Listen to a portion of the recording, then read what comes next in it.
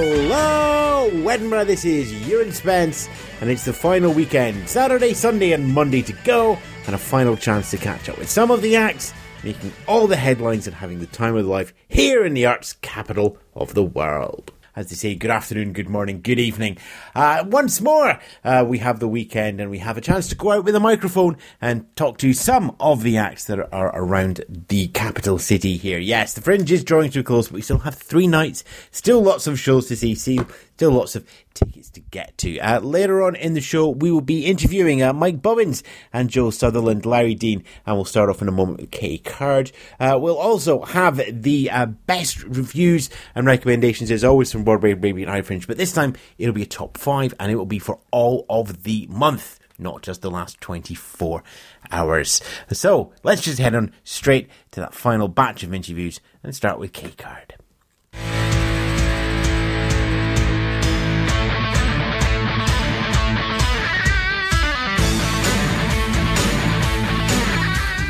Joining me now on the show, we have Kurd making his debut here at the Edinburgh Festival. How are the nerves holding out? It's terrible. I'm shaking. It's horrible. I can't sleep. This is all genuine. No, to be honest, I'm quite... You've got that air of confidence. Yeah, I'm thinking, is it actual confidence? Do you know what? I am usually very confident, but it is quite nerve-wracking once you get here. Like, I was fine before I came up, and then it was like, oh my gosh, this is what I've been working up to. Debut hour. I mean, how long have you been doing? Debut hour, yeah, so about 5 years. But yeah, it's my debut hour, and it was just like, oh my gosh, I need to nail this. And I think I put a bit too much pressure on myself, like, first couple of days. But, I mean, you've been around Edinburgh at the Fringe before. Yeah, so last year I was part of the Pleasance Reserve, which is an amazing experience for anybody that wants to get involved in it. Just being around the festival and being able to perform every day without any sort of pressure. Being able to go and watch so many shows and soak up the atmosphere, it's amazing. So gives you an idea of the rhythm, because it's quite a strange rhythm. Yeah, when you move up absolutely. to Edinburgh, when you go from your Thursday, Friday, Saturday gig, Friday, Saturday, and then it's just like bang. Just being able to perform every day as well at the same time, and it's just you sort of when people are like, oh yeah, it's mentally draining on you, and you're like, why before? But then you see it and you're like, yeah, okay, I understand, because you'll be telling the same jokes one night, it's hitting, and the next night it's not, and but they're still enjoying it, but it's just different crowds react in different ways for whatever reason it is. Yeah. I suppose that's the thing that people have to remember is, you can have the script, you can go out, you can practice it in your favourite clubs where you live. In your case is London, yeah. So London, you get up here and it's just like, this is where you learn the performance bit, not necessarily the scripting bit. Yeah. I feel like the difference between a comedy club and a festival audience is, I think a lot of the time festival audiences want to hear what your story is and what you're actually talking about, as opposed to just wanting to laugh straight away.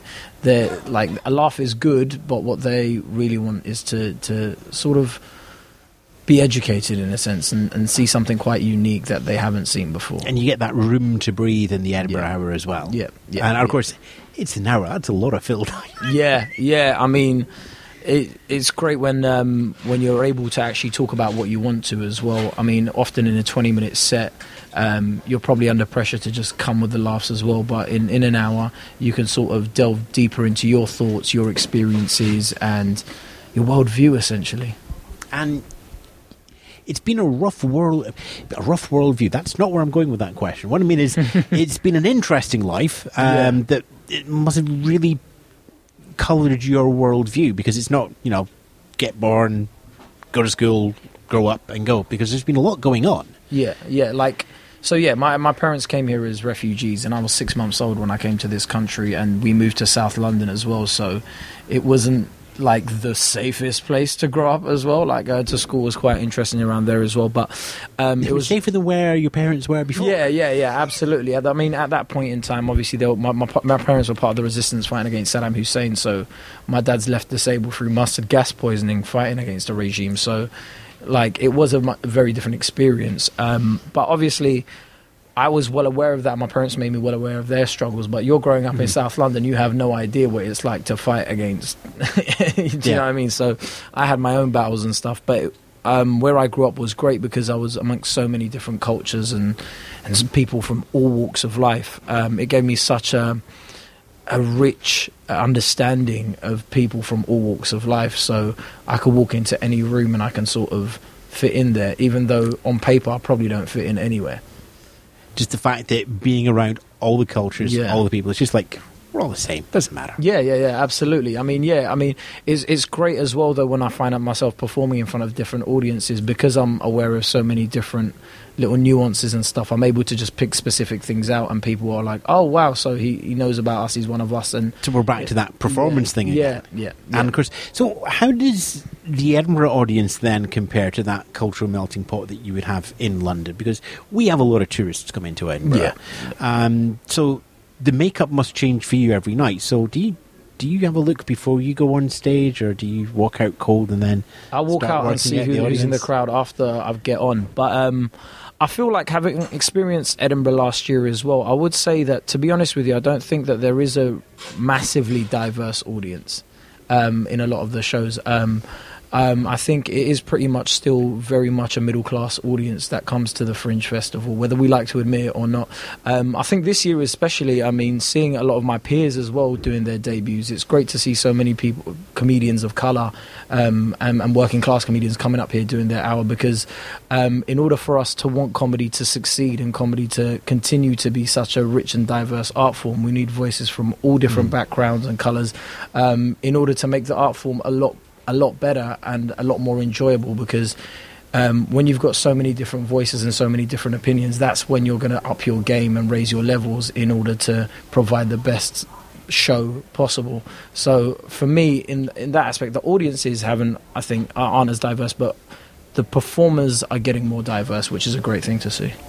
Who, out of all the performers, who would you regard as sort of mentors, the sort of people that you go, that's how I want to do my job, that's how I want to do a stand-up? Who do you look up to amongst my peers? As in, well, I'm very close with Dane Baptiste. We're sharing a flat together. I supported him on tour, and Dane's always a wealth of knowledge and advice as well, because he's been through this. I mean, obviously his first hour got nominated for the best newcomer, and he's just got a wealth of knowledge. He's written sitcoms, and he's somebody that I look up to because he's very thick-skinned as well. So we often give each other pep talks as well, like when he's feeling down or I'm feeling down. So yeah, Dane's probably the one guy that essentially I look up to. And if a young comic was to look up to you, what do you think they would take from your attitude? Unwavering confidence. That's for sure. Yep. I think you do need to be kind of bulletproof in this game. Yeah, I mean, do you know what? Like, I think the most important thing in comedy is to stay focused and be confident with your own ability and your own level of skill, because there are going to be so many knockdowns. You're going to be told you're not funny by certain people. You're going to possibly fail in certain aspects as well, but it's important to just stay focused and not watch anybody else's successes or failures, because this is fleeting. It can happen. One day you can be up, one day you can be down, but just be happy for other people. Your time will come. All right. Remind us once more when the show is on. The show is at the Pleasance Courtyard, Bunker 2 at 5:30 p.m. And if people want to find out more about you, they can go online? Yep, absolutely. They can go on kkurd.com or Twitter at kkurd, Instagram at kkurd. Everything online is kkurd. And that's K-A-E? Yep, Kaekurd. Lovely. Okay, thanks for your time. Thank you very much, Ewan. Thank you.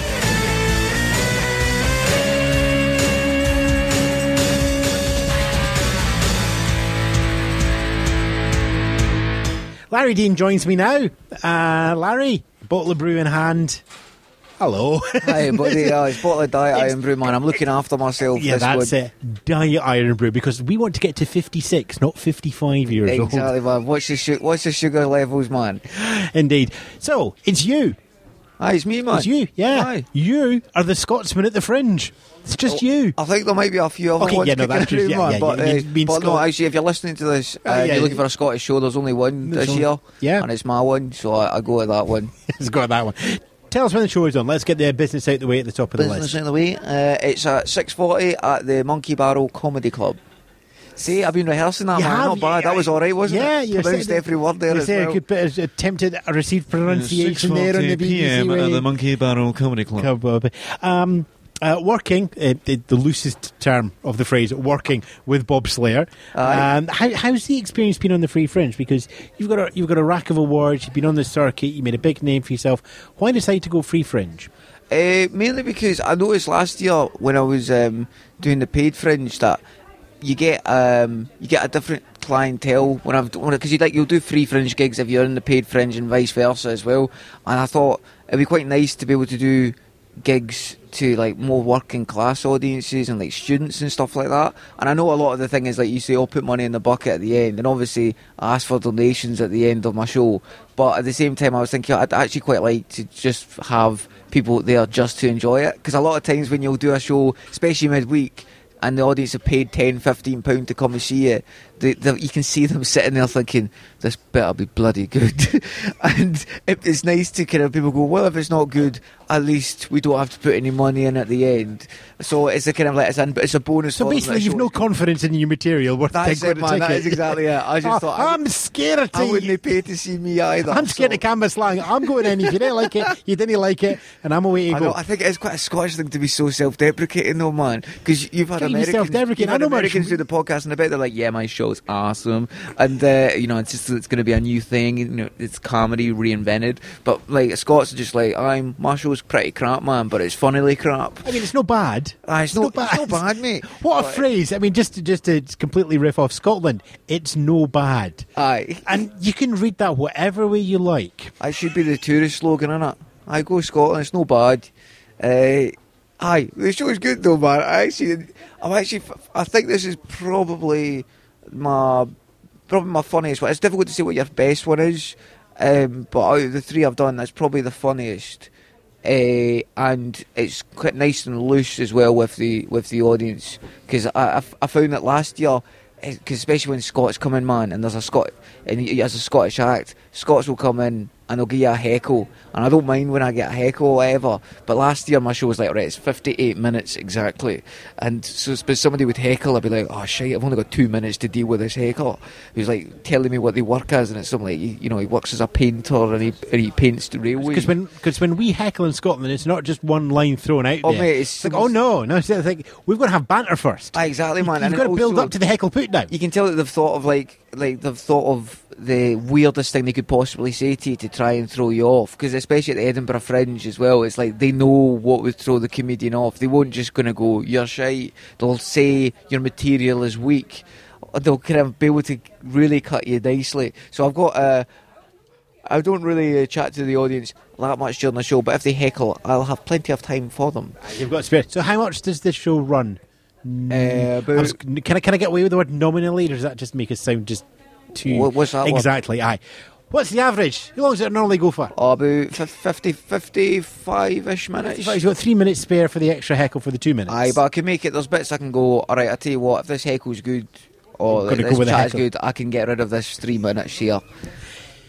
I'm looking at your press release here. Aye. And we've had the whole... I didn't write it, man. Yeah, I was going to say, you know how I know you didn't write it? There's more than 2 syllables for something.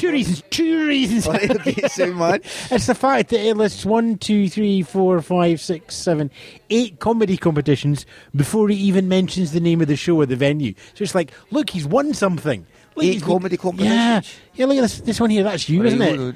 Yeah, look, a winner of this one, nominee of this one. I do quite a lot of competitions. Yeah, you do. You forget about this. But here's the thing, that's how I know you didn't write it, because you're Scottish. You'd never put the look at me at the top of the press release. I had to write one press release for myself, and instead of putting the Amuse Moose Comedy Award, I put the Amuse Moose Thingy Majiggy, because I just felt really weird by saying Comedy Award in a sentence. So, I'll get other people to do this stuff for me, because it's way too cringy, man. But how important is it, all those competitions and getting your name out? Put the business hat on for a moment, because I know it's in there. Business hat on. I know it's hiding, and because I can spot you doing what I do, and it's just like, no. Serious for a minute. Those all are the things that will get people to your show. Those are the things that you can build a career off. I tend to find that with those competitions, it helps people who are 50-50 of coming to see you, but the one that helps the most is if you say to your mates, you've been to see me, and you're like, oh, it was proper funny, and then you say to your mates, go, you got to see this guy, word of mouth, because I'd be more inclined to trust my mate with their sense of humour than I would be for some competition I might have not heard of. So I think it's actually word of mouth tends to be the biggest thing. And I find that as well, like your show, if your show's sold out, or there's a big queue outside your show and some people have to get turned away because it's like, oh, there's not enough space for everybody, then you go, wow, a lot of people must like this person. So I find that is actually tends to be the best publicity. Like, the competitions are a nice thing. It's a nice thing to put on your mantelpiece and go, I did a good job. But when people message you on Twitter or Facebook or something and just say, oh, just so you know, I really thought the show was amazing, they always say to me, they always go, like, after a show, they say, I know it's really cringy, but can I get a picture with you because I really enjoyed that? I'm like, it's not cringy at all, man, because it's actually... You're going to send it out there. Yeah. It's cheaper than a poster. Exactly, man. Yeah, it makes my day. I'm like, oh, fucking awesome, man. This person actually found it good enough that they want to like get a picture with us to remember how much they enjoyed it. So that stuff tends to work better. And I guess because the Fringe is every day as opposed to every week when you're on the circuit, the travel put aside, that word of mouth is much faster. It's much more like momentum building. Yeah, absolutely, man. And also it kind of carries throughout the year because you get people that will be like, add you on Facebook or Twitter, and then they'll be like, they'll have you there, and then next time you tweet something, like say, oh, I'm on tour, I'm going to be coming to this place. So they might have been up in Edinburgh for a couple of weeks, but then they might live in Lincoln or something. You're like, oh, I'm doing a tour date in Lincoln, and they'll come to that, and then they'll be like, oh, I saw this guy when I was on holiday in Edinburgh, we should go see him, and then they'll come to your tour as well. Why Lincoln? Because you could have chosen anywhere you toured, but you chose Lincoln. I genuinely have no idea why that actually came into my head, man. I don't know. I think you just mentioned travel, and I thought, oh man, like, I really want to go to Lincoln. To be honest, mate, this is why I'm actually doing the Fringe. I've actually got tour dates to sell in Lincoln, man.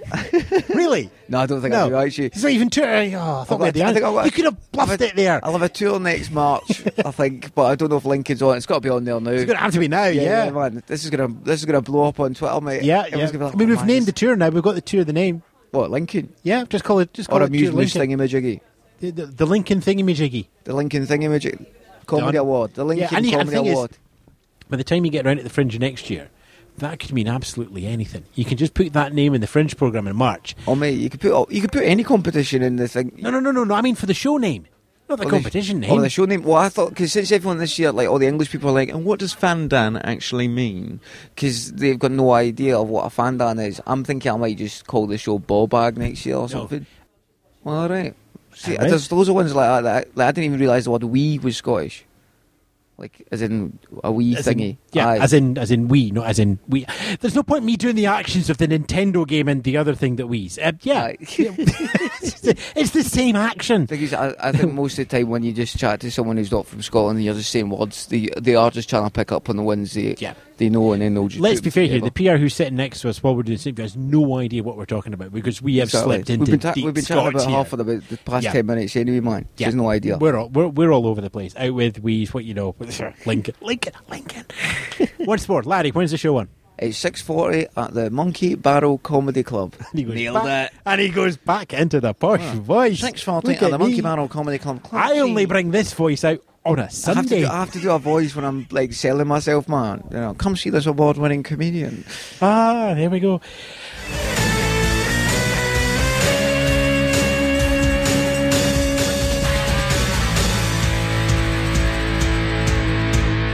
Larry Dean there, and just before that, K-Card. Thanks for them. And now, as promised, the top reviews and the top recommendations from the teams at Fringe Guru and Broadway Baby.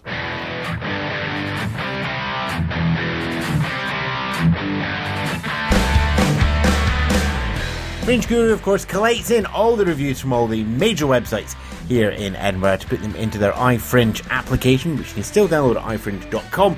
It'll get you through the last couple of days. With all the reviews in now, you can crown the best reviewed show from the media partners of iFringe. In joint fourth place with 2 5-stars and 2 4-star reviews each, you have Accelerate by Cirque Columbia, leaving the Underbelly Circus Hub at 9:15, and Lies from Summerhall 6:30 and 8:30pm. In third place, 2 5-stars, 3 4-star reviews belongs to The Nature of Forgetting, but a joint winner this year, which is the first time that's happened. 3 5-star reviews each goes to Dust at the Underbelly, Pike Street at Summerhall, and as always, links to those shows back at our website, edinburghfringe.thepodcastcorner.com. Broadway Baby have dug in through as well and found out the 5 top read reviews that have happened this year. If we go in reverse order, number 5's Ray Bradshaw's Deaf Comedy Farm. 4th place is Animal Alphabet the Musical. And then Brexit Musical number 3, Glasgow Central at number 2, and topping that at the top, Chris Turner. What a time to be alive. As always, links to those back on the website. 2 more interviews to go. We'll finish with Mike Bubbins, but first, Joe Sutherland.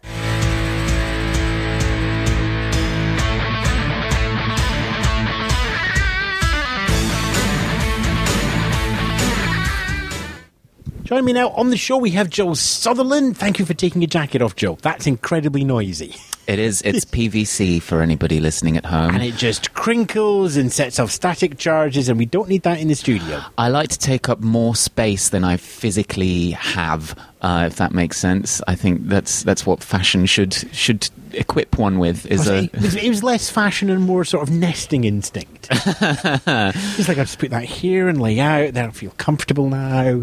It's if I can externalize my ego. Ideally, I would wear like Marie Antoinette style, like pannier, 4 foot wide dresses every day, just because to take up as much space as I think I deserve. Indeed, really. and because you're in Edinburgh, you could hide a little scooter underneath it as well to help you go up the hills. Oh yeah, one of those disgusting little hoverboard things. Yeah, you think guys it's just like the wheels, but you wouldn't see it because obviously the petticoat would come down and. Oh, that would be side. Beautifully spooky, wouldn't it? Yeah, it could maybe put some green lights underneath it, just going past, and you wouldn't have a problem with the hill. Ah, that'd be wonderful. Okay, can we get on Amazon right now? Can we just quit? I just need to go and buy. We could, something. yeah, we could. Hold on a second. Right, are you happy? You've ordered it now? Yes, I'm whizzing around as we speak. Look at the magic of radio. We've just spent half an hour ordering a Marie Antoinette dress-up, the hoverboard, lighty-up, floaty thing. That's your hour for next year, sorted. What about this year? What are you doing at the Fringe this year, Joe? This year is my first solo show at the Fringe. It's at the Pleasance That. It is...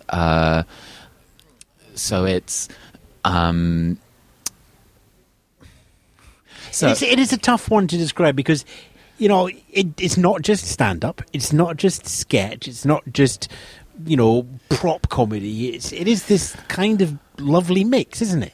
I've thrown everything at the wall just to see what would stick, and I think at least 70% of it has. So it is a mix of, let's say, stand-up, let's call it sketch, let's call it modelling. There's plenty of posing and pouting. There's video, audio, just everything to keep the audience awake at 10:45 p.m. at night, because otherwise, you could lose them in a drunken haze. How difficult a show is it to script when you have so many different elements coming in? Because obviously if somebody's just going to stand there for an hour, they can sit in front of the keyboard and just go, there, I've written my script. It's not as easy I'm sure they all agree that it's that easy. Yeah, it is that easy. You should try it sometime. God, chickens, they should, put some work in and make a video here or there. It's, I don't know, it's just like a collage, really. It's just like cutting up loads of stuff that sort of reflects what you think you want to make, and like I say, just kind of pushing it together until you find the way that it, like throwing it at the wall. I almost literally mean that, like sort of like chucking things around to kind of get to a point where you start to see like a pattern that emerges, and then you kind of follow that pattern until you find the soul of the show. This has become incredibly pretentious very quickly, fine. That's fine. And I'm pleased with that. Now, if you want me to, I could go back and go to something more technical, or we could stay in the sort of meta art. Which would you prefer? I'm happy with meta. What colour is your show? Oh, my show is it's a pastel palette. No, one colour. One colour? Yeah, if we think of the whole hour, just synthesise it down, what colour is it? What colour is my show? It is a shade of millennial pink, which is very hot on the internet right now. So it's a pastel pink that has like just slight red tones just underneath. A little bit of anger in there. Yeah, so it's not like lilac. It's closer to the red side of pink, but it's very light. It's at the top of the scale. You want a technical question now, don't you? You're not getting... We're just going to leave that one there as a mystery. I wonder where you would have went with that one. How much of the show is locked in? When you say you throw a lot of it at the wall, are you still chopping and changing in the night? Is it sort of... I could go either way the next minute. We'll see how the audience goes. Or have you locked in your 55 minutes of, this is my show? The content of the show is locked in. The thing that might differ night to night is the approach. So if an audience kind of isn't going for one of the many tones of the show, because like I say, it's a palette, not really one colour, then it's about making sure that when I move to the next bit, it's either louder, faster, or I kind of like, I just kind of make sure that they're aware that I'm aware of them. Like it's not a monologue. It's not one directional. Like it has to be a kind of team effort. Obviously, I'm the leader of the team, and I'll sort of drive. If it feels like lackluster, then that's my fault. So I have to pick it up and like redress that. It sounds like you feel more like an orchestral conductor than, say, a Harry Styles. Mm-hmm. Mm-hmm. Yeah, I have much more of a hand in the production, perhaps, than Harry. Sorry, oh no, maybe he works really hard. We don't know. I don't know. I was just going for the One Direction pun. Good link. I didn't even see that. It's okay. Neither did the listener. That's the worrying thing. They're just like, Ewan's off on one again. Yeah, maybe it's a bit like being an orchestral conductor. It's certainly, you've got so many things going on at once. You're sort of measuring everybody's faces in the room. You're obviously trying to remember the material yourself and making sure that it's always handled lightly. Like the one thing I really fear is ever feeling like it's too laboured. Like, hi guys, I'm trying to make a point here. It needs to just be more like, pachow, pachow, pachow. Oh, what was that? Did you accidentally learn something? Pachow, pachow, pachow. So it's like keeping the momentum at that pitch, which means that people are almost unaware of what's happening until the very end. How difficult is it to judge that over the mood of an entire audience? Because obviously if you're just looking at one or two people, then it must be much easier to pitch to them than, say, a room of... Which room are you in? Plus, because it's about like 75, 80? 55. 55.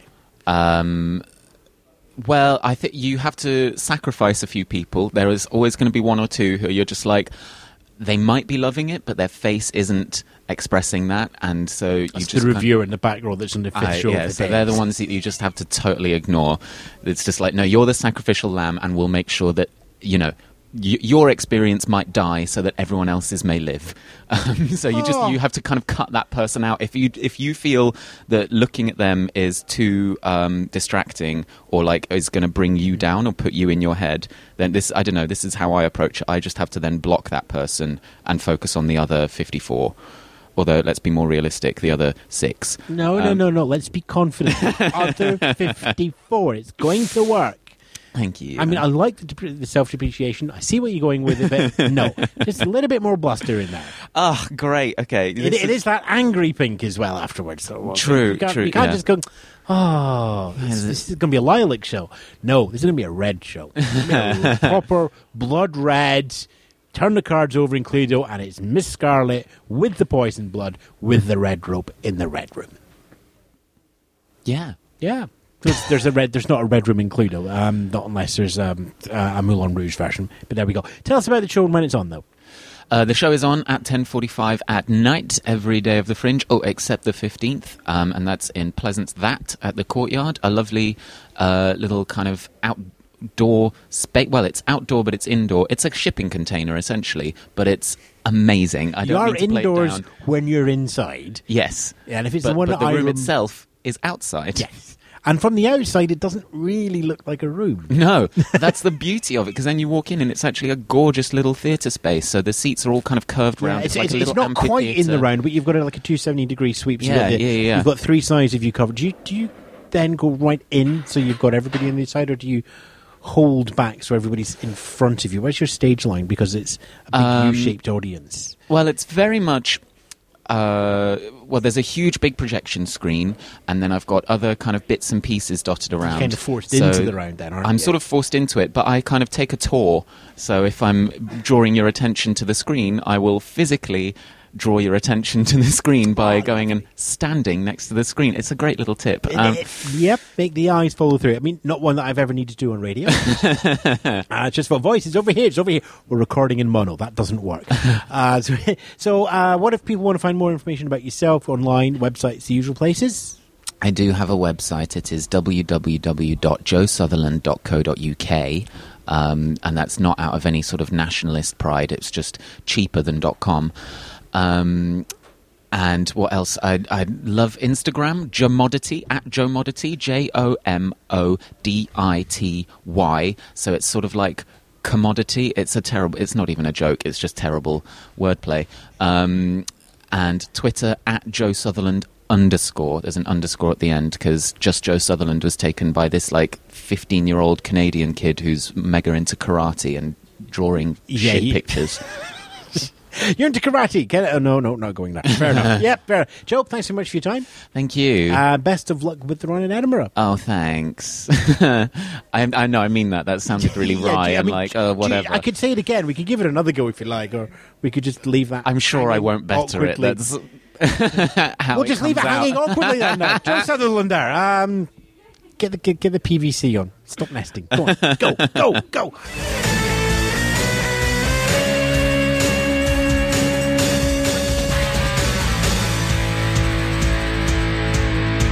And joining me now on the podcast, a man who can only be described as wearing a shirt that is purple and kaleidoscopy. And yeah, Mike Bubbins joins us, and that's a fashion choice for radio, really, isn't it, Mike? Thanks, Ewan. This is a top of the range purple paisley shirt. Yeah, it's stunning. You're very kind. It typifies the show, or it typifies you? A little bit of both, really. I mean, this is what I would wear day to day. Obviously, the one on stage is more metallic. More metallic. Just shows off in the lights. That's fair enough then. Tell us about the show, Mike. The show's called Retrosexual Mail. It's on the Assembly Rooms, George Square Studio, 6:30. It's about, I suppose, about modern life and how I don't really fit into it, as well as people would like me to, maybe my wife and my kids for one. But I mean, so it's a show about modern times and my being a loggerheads with it, really. So the 70s. Tell us what was good about the 70s. Oh, and not what's good that you say in the show. What was actually good about the 70s? For me, it just seemed there was things were a lot more real in the 70s for me. You know, there was no internet, there was no mobile phones. So it sounds like your halcyon days, but you know, if you wanted to go and play with your mates, you play with your mates. You didn't play with them on a PlayStation, 3 streets away. If you wanted to go on holiday, then you go with your family, you go on holiday somewhere. You wouldn't go somewhere that was designed for you to have fun, like a Euro Disney or something like that. You'd go somewhere and you'd make your own fun. You know, if you wanted to take your car out and the car broke down, you wouldn't have to get the AA out with a laptop and plug it in. You know, you'd get the boot up. You and your old man would open the bonnet and take the spark plugs out and give it it just seemed like everything was a bit more real then. Food was more... So I love sports. I taught PE for years. I just think sport was more real, less money in it. There was, there was a lot of amateur sport, people playing it because they loved it. So people had other lives. They had more stories to tell. They were better. I think they were more rounded characters then, I think people now, whether they're actors or sports people or TV people, they seem to be thrust into that early on, and that defines them. You know what I mean? Like the whole reality TV thing. People like Kim Kardashian, I don't mention her in the show. I mean, good luck to her. But why is she famous? She's famous because she's famous. I don't get that, right? It sounds to me like one of the things that you like about the 70s is the slower pace. Fame is now faster. Talking is faster. Getting in touch with people is faster. Yeah. It sounds to me that what you liked about the 70s was that you got bored. Well, if you got bored, then you'd find ways to amuse yourself. You'd read a book, or you'd go to the cinema, or you'd go for you'd go and see something, or meet people, right? You can be as bored as you want to be anytime you want to be bored, right? You can be bored now, but I just think with TV, for instance, right? The fact that it's 24 hours a day TV with 200 channels, I don't think that's a good thing. I think most of that is not. I nearly swore then. You did, yes. Thank you very much. Most of that's not very good. Have a cup of tea. Yeah, thanks. Sorry, it's the 70s. Have a Bovril. It just fills time. It's like 24-hour news, People are terrified these days about what's going to happen in the world. Super scared about everything. Because they've got to fill up news channels with news 24 hours a day. So if some bloke gets killed in San Francisco, it's all over the news here for 5 days. And you think there's murderers everywhere, and it's not. Back in the day, the 70s was no safer than it is now, I wouldn't have thought. People think it. I just think people are more scared now. Could you lift this show in a metaphorical time machine and do it in the 70s? I think you could. Well, That's an interesting question. I mean, obviously not at the Fringe, because the Fringe comedy scene didn't kick off till the 80s. But when you talk about, you still had the comedy clubs, you had the working men's clubs in the north, you had the rise of people like Paul Daniels, like Frank Carson, and so on. So how, because it sounds like you're talking about the 70s in the same way that the 16 and 17-year-olds coming to the Fringe talk about the 2000 it's crazy. You can't even name this decade. No. Come on, thanks very much. So can you just drop it in? Well, obviously, there's without spoiling too much of it, there's jokes and there's setups and there's traditional comedy there, like there's setups and punchlines. But I mean, a lot of the humour I think in the show is from contrasting modern day with then, right? So that you wouldn't have that contrast in the 70s. I could talk about the future to people in the 70s and it would blow their mind, I'm sure. So it would be a different show. But if I went back, oh God, please God, one day I can travel back to the 1970s for real, right? If I went back to 1976. And talked about life in 2017, but I'm sure there'd be humour in that for a 70s audience, It's just, like I said at the top, it's just a fish out of water, so it doesn't matter if you're coming forward in time or going back in time. It's the contrast is where the humour is. How do you narrow that contrast down to get the hour's narrative at Edinburgh? That's the tough thing. I mean, I had probably about an hour and a half of stuff in the first previews, and you just sort of narrow it down, to get to like the sort of 55, 56 minutes you're at now. And it isn't easy, but I mean, that's part of doing an Edinburgh hour, isn't it, I could quite happily do a 2-hour show on that, but you've got to do it in 55 minutes. So, it's what I don't want to do, and I mentioned this, is I didn't want to alienate people who are sort of under 35, right? So because Edinburgh's, there's quite a young crowd here, right? So you want something that's going to appeal to people from, 18 to 80, really. So I said I didn't want to alienate young people. I wanted to alienate everybody. And that's the key. I want to alienate old people as well. So that's a very British way of looking at humour. We'll just alienate everybody. Yes. I want you all to know if everybody's just as upset as everybody else, we're good. If the only person who gets it is me, we're all happy. That's, you know what I mean? Right. Okay, magic wand. You can bring one ethos from the 70s forward to 2017. One ethos? One ethos from the 70s. Oh, having to earn... And one Aramis and then one Dogtanian. Come on. If I could bring one ethos, that's a good one. It would be that you had to earn... celebrity, you had to earn fame. You had to do something. If you're a writer, you had to write something good. If you're a singer, you had to sing something good. A musician, play something good. If you're a comedian, be a good comic on stage. Yeah, that would be wherever you're at in life, you've earned being there, which I think happened more in the 70s than it does now. Mind us when the show is on? 6:30 every night in the Assembly Rooms, George Square, Studio 4. Lovely. And if you want to find out more information about you, Mike, you've got a presence online, or Mike send a stuck-down envelope and a postcard? I can do that. We can a stamped address envelope. MikeBubbins.com is the website, very 70s website. Have a look at that. It's a great website, to be fair. To be fair, there weren't any websites in the 70s, so it's just a best guess. If you had a website in the 70s, it would look exactly like my friend Richard made this look. So MikeBubbins.com, and then at Mike Bubbins on Twitter. And then, Mike Bubbins Comedian on Facebook. Okay, final question. But first I need to check something. Were you a BBC or an ITV kid? Oh, I was BBC. What was the phone number for Swap Shop? 01811 8055. In one. Mike, thanks for your time. Ewan, thanks, man. Cheers. Take care.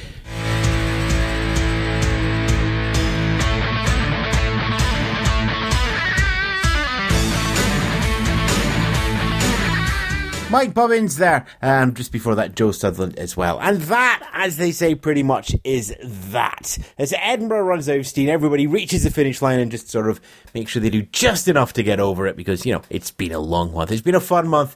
Thank you all out there for listening. Very much appreciated. Thank you to all my co-hosts that have been joining me. So, Jenny Blacker, Courtney Powell, Mitch Ben, Tom Stade, Dan Lentil, and John Jacobs. Thanks all to Vicky Spence, co-producer of the show and dealing with all the pictures of VickyClicks.com. Thanks to the Gilded Balloon for giving us space at the Rose Theatre basement and giving us a chance to do this live for the first time in something like 13 or 14 years. Very much appreciated. But yes, once more, thanks to you all out there for listening. Wherever you are, whether you're on the podcast, whether you're streaming, whether you're on the radio, the company has been a delight, and I hope you've enjoyed this look at Edinburgh. Same time next year.